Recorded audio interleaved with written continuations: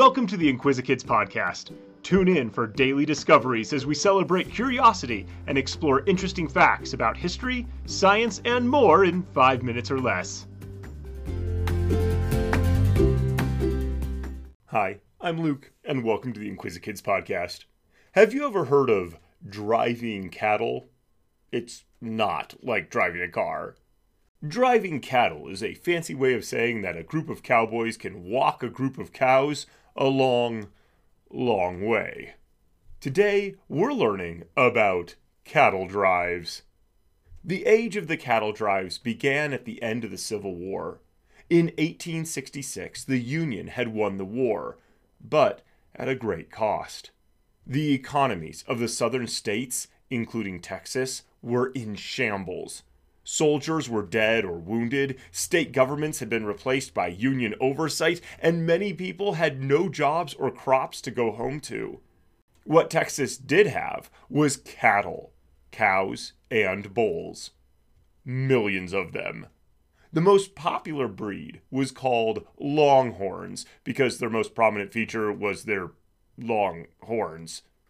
A rancher who wanted to sell his cattle could get $1, maybe $2, a head in Texas.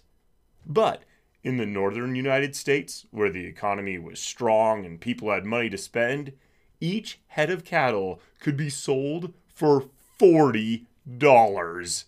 So ranchers found a way to get their cows to meat markets in northern cities.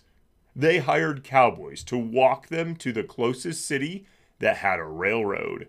There, the cattle were loaded into train cars and sent east. Texas Longhorns are an interesting breed of cattle. They are large, and they have gigantic horns. Their horns curve out on each side of their heads and can measure more than 10 feet across. But Longhorns are gentle enough to ride.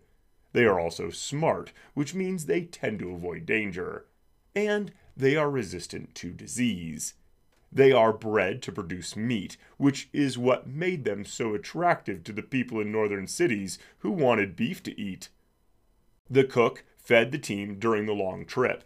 A few men served as wranglers. They kept extra horses for a team so that horses could be switched out and no horse was overworked.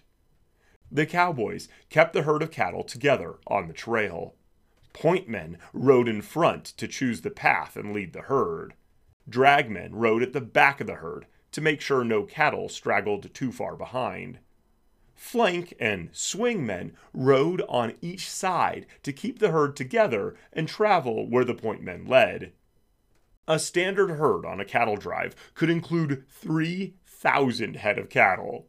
As they passed through a town along the way, the line of men and animals could be 2 miles long. Cowboys used hand signals to communicate with each other. Cattle drives started in the springtime.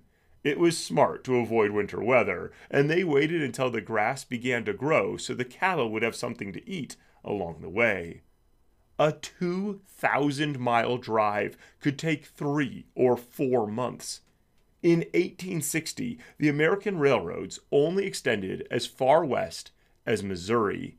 As more railroads were built after the Civil War, the trails that cattle drives used changed. By 1871, the railroads connected Texas to the rest of the country. In 1873, Joe Glidden patented his design for barbed wire. And that was not good for cattle drives. As more and more Americans settled across the middle of the United States, they bought and fenced off more and more land. Barbed wire was cheap and made excellent fencing. As barbed wire went up all across the country, driving cattle across the open plains became impossible. Soon after that, the invention of refrigerated rail cars meant that cattle could be processed into beef before being sent across the country. But for a few years after the Civil War, cowboys and Texas Longhorns helped to feed the country, provide money for southern ranchers, and leave behind stories and legends of American cowboys on the open range.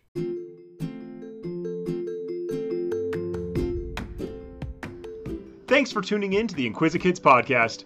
If you want to see the sources we used for this episode or send us some listener mail, you can find links in the episode description.